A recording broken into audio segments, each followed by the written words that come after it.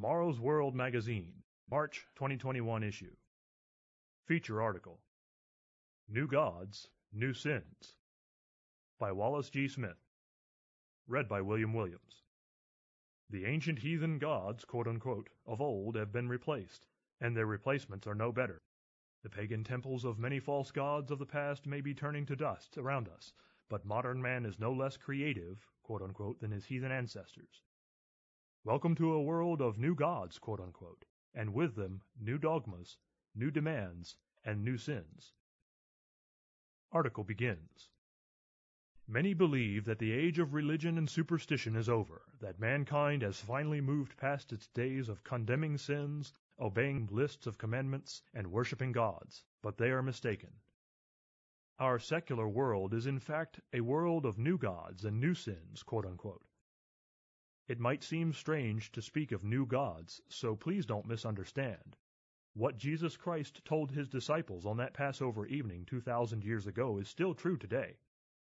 And this is eternal life, that they may know you, the only true God, and Jesus Christ whom you have sent. John chapter 17, verse 3. But the more we examine the world around us, the more we see a wilderness of new religions, quote-unquote, growing up like weeds. These aren't the traditional religions of the past, focused on the ancient gods of, say, Greek, Egyptian, or Norse mythology. Yet their followers are every bit as fiercely passionate as those ancient pagans surely were, and their devotion to their deities every bit as complete. These modern gods, quote-unquote, are reflected in the words God spoke to the prophet Ezekiel in his condemnation of ancient Israel, a condemnation that rings just as true today. Ezekiel wrote, "And the word of the Lord came to me, saying, Son of man, these men have set up their idols in their hearts, and put before them that which causes them to stumble into iniquity." Ezekiel chapter 14, verses 2 and 3. It's easy to think of idols simply as statues of stone or gold, or even as engravings, icons, and other artwork. And to be sure, such images often do violate the second of the 10 Commandments. Yet God reveals here that idol worship goes far beyond items we create with our hands. Man is particularly adept at creating idols in his heart, false gods to which he devotes himself religiously, submitting his mind, his actions, his morals, and his conscience. And today we are living in a virtual pantheon of idols of the heart, including political philosophies, social causes, identity issues, and new worldviews. The world around us promotes a growing collection of new gods, quote-unquote, demanding that all quote-unquote reasonable people agree with and embrace their lists of enlightened new doctrines and new sins, quote-unquote. Worse yet, the priests and followers of these so-called new gods are increasingly ready to force their faith upon the world and ready to punish those who will not fall into line. Unlike biblical Christianity, which from the beginning sought to win people's hearts and minds through sound words and good examples, the acolytes of these new gods are willing to use force to spread their new faiths, conducting inquisitions and witch trials, quote-unquote, to do whatever it takes to forcibly compel either confession or compliance. Whether through the courtroom, the legislature, the markets, or the media, the faithful acolytes of these new gods seek to punish anyone who dares defy the faith to which they have devoted themselves so fully. Let's look at some of the man-made philosophies, worldviews, and mindsets that have been elevated to the status of godhood in society today. Subhead: The All-Knowing Science. Proverbs 25 verse 2 tells us, "It is the glory of God to conceal a matter, but the glory of kings is to search out a matter," and scientific practice is one of the best examples of searching out a matter. Advancements that came through the scientific method have greatly enhanced our lives and addressed many sources of human disease, discomfort, and distress. We've learned some of the secrets of the universe, and our understanding of our world is richer for it. Yet science isn't God. It doesn't tell us right from wrong. The theories and experiments that revealed the secrets of the subatomic world also allowed us to build the atomic weapons that devastated Hiroshima and Nagasaki in 1945, killing hundreds of thousands.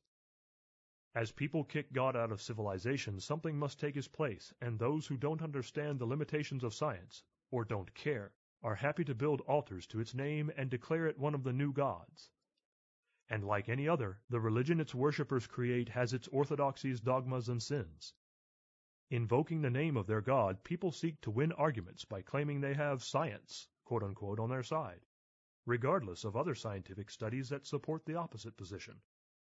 Scientists are treated like priests, delivering the word of God, and the views of some of them are considered canonical truth, such that those who dare to disagree are considered heretics to be, quote, burned at the stake, end quote.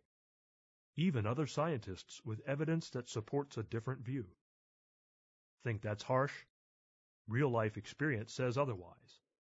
The website freescience.today lists the names of several scientists who have essentially been excommunicated for their willingness to dissent from the dogma of evolution. They have lost their positions, lost jobs, and been investigated by their departments, and their courses have been canceled. In one case, that of double PhD biologist Richard Sternberg, the United States Office of Special Counsel concluded in its investigation that, quote, "It is clear that a hostile work environment was created with the ultimate goal of forcing you out of the SI, the Smithsonian Institute." End quote. From the online webpage Richard Sternberg, freescience.today. All because he had allowed a peer-reviewed paper that didn't disparage evidence of intelligent design to be published in a scientific journal.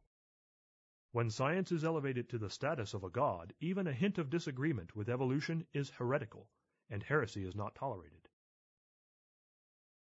Subhead: The all-destroying climate change. Let's be clear, it makes sense to be good stewards of the earth. Man was not made for the earth, but the earth was made for man, and it makes sense to wisely manage our resources. God expects us to be good stewards of the planet. Genesis 2, verse 15. And we at Tomorrow's World don't wish to argue about whether the global climate is changing, or if it is, whether mankind is the chief cause of that change. Those debates are beside the point, because once climate change has been elevated to the status of godhood, quote-unquote, all discussion is thrown out of perspective. The supreme good becomes accepting the divine dogmas, quote-unquote, of climate change, and moral good and evil are determined by nothing more than the tenet of environmental impact, valid or not. Destroying a nation's productive capacity, economic systems, and social structures to achieve a Green New Deal and save the environment is considered no problem, because for the new god, quote-unquote, of climate change, the ultimate moral good is caring about the earth, or at least appearing as though you care about the earth. Political science professor Michael Munger made this point in a 2019 article for the American Institute for Economic Research.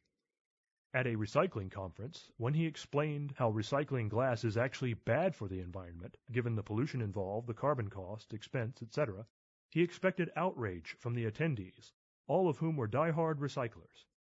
However, the response surprised him. Quote, "One fellow was perfectly forthcoming. Oh, we all know it makes no sense to recycle glass. The economic case is easy. But people should still recycle because it's simply the right thing to do. It's not about the actual environment. It's about enlisting people to care about the symbol of the environment. Overall, recycling is still worth doing regardless of its effects." A young woman piped up, "It's okay to say that sort of thing here because we are insiders, but it's better not to talk about the economics of things to the general public. We need to help train them to care about the environment, and recycling is one of the best ways to do that." The message I had worried about and expected to be controversial was old hat to the industry folks, but it was beside the point, because recycling was for them a moral imperative. Once you begin to think of recycling as a symbol of religious devotion rather than a pragmatic solution to environmental problems, the whole thing makes more sense. End quote. From the article For Most Things, Recycling Harms the Environment.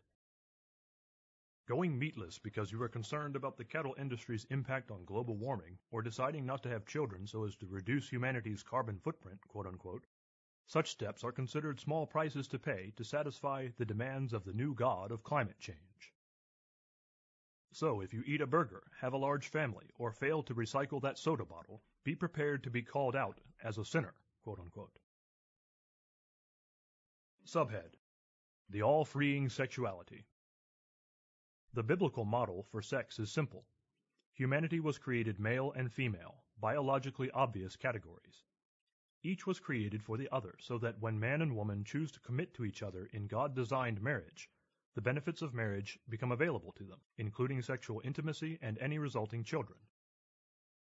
In sharp contrast, the new god of sexual anarchy dictates that sexuality is not bound by any rules, constraints, or natural laws. This new god, quote-unquote, proclaims a long and detailed list of sins, but it can be summarized fairly simply.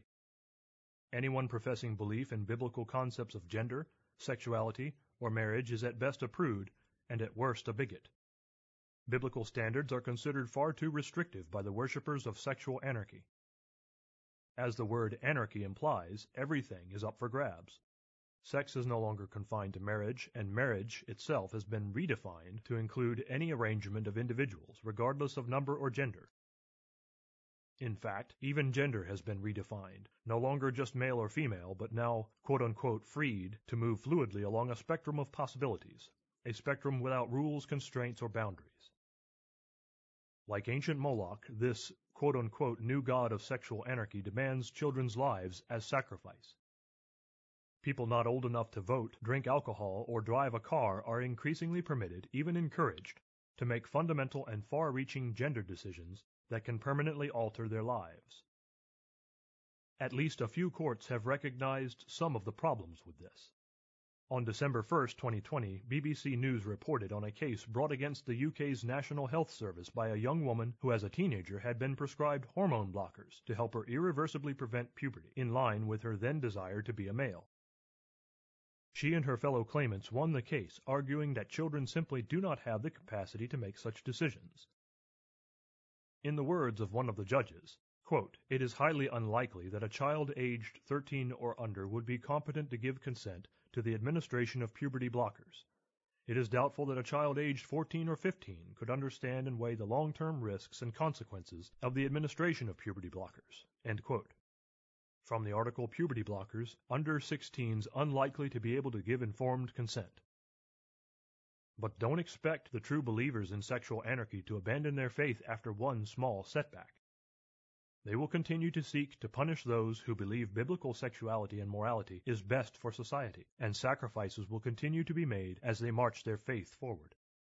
In fact, faith in the new god of sexual anarchy is only one sect in a host of new religions, quote-unquote, that fall under a broader new god, much as Zeus was over the gods of ancient Greece and Jupiter over the gods of the Romans. Subhead: The All-Consuming Social Transformation. The new god of social transformation has a special power. It casts itself in the worshipper's image. If you believe sexual and gender norms are the great Satan, quote-unquote, preventing society from progressing, the revolution centers around that. If you believe that the world won't be safe until the patriarchy is destroyed, the new god of social transformation is prepared to bless your cause. If you believe capitalism is the real bane of society, the revolution is ready with placards, signs, and even Molotov cocktails to help you press for socialism, communism, or even anarchy as you prefer. If you believe that your children being judged by the content of their character rather than the color of their skin is not enough, the god of social transformation is ready to arm you with critical race theory for battle on social media and indoctrination in schools and workplaces. All new gods bring new sins. For the god of social revolution, the greatest sin is, increasingly, thought crime, taken right out of the pages of George Orwell's 1984. Those who think differently from the acolytes of social revolution are canceled, quote-unquote, and publicly disavowed. University professors are threatened with loss of tenure. Popular writers such as J.K. Rowling are threatened with boycotts. Even media superstars find their livelihoods endangered by discoveries of past tweets or comments to the media as inquisitions examine every public statement to ensure their thinking is pure, quote-unquote. Sometimes, after paying penance through very public apologies and declaring fidelity to the new faith, individuals may be forgiven, though they tend to be viewed suspiciously even after slavish repentance, quote-unquote. These new gods, quote-unquote, and their followers simply do not tolerate the sin of wrong thinking. In a sense, these new gods are more like the old gods of ancient mythology than they might at first seem. As though acting out the stories of the Greek gods, bickering back and forth in jealousy and spite, these false gods do the same. For instance, scientific studies that disagree with the conclusions of sexual anarchists are deemed hateful and inaccurate, not on factual grounds, but ideological ones. And even within the individual faiths generated by these new gods, there is internal strife and conflict. Some of the most passionate and ugly debating you will find on the internet takes place among feminists and gender identity advocates. Subhead: The Ancient Deceiver. But these new gods are older than they appear. Each is a manifestation of a very different sort of false god, a real being who has reigned here on earth for quite some time. Satan the devil. Calling him the god of this age, or in the King James Version, the god of this world, the Apostle Paul explains how Satan uses tactics like these false gods and idols of the heart to distract people from the truth that the real God would have them understand.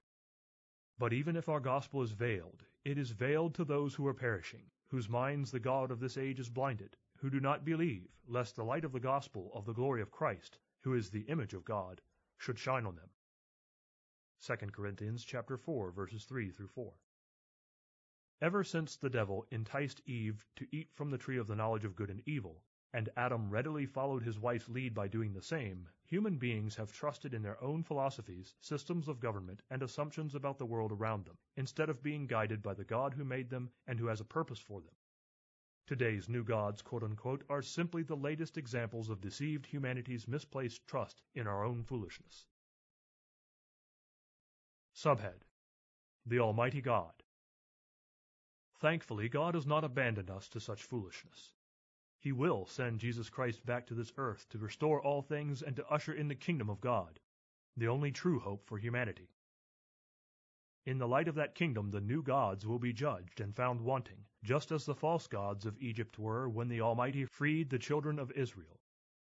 Science will return to its natural place as scientists use their God-given minds to explore and understand the world He created. Sexual anarchy will end as men and women follow the guidelines given by the one who created sex. The environment will be healed and people will learn balanced ways to maintain it for the good of all. The ultimate social transformation will have taken place. All of society will look to the real God for His guidance, wisdom, and love. May Christ soon save us from these new gods by pointing the world to the true one.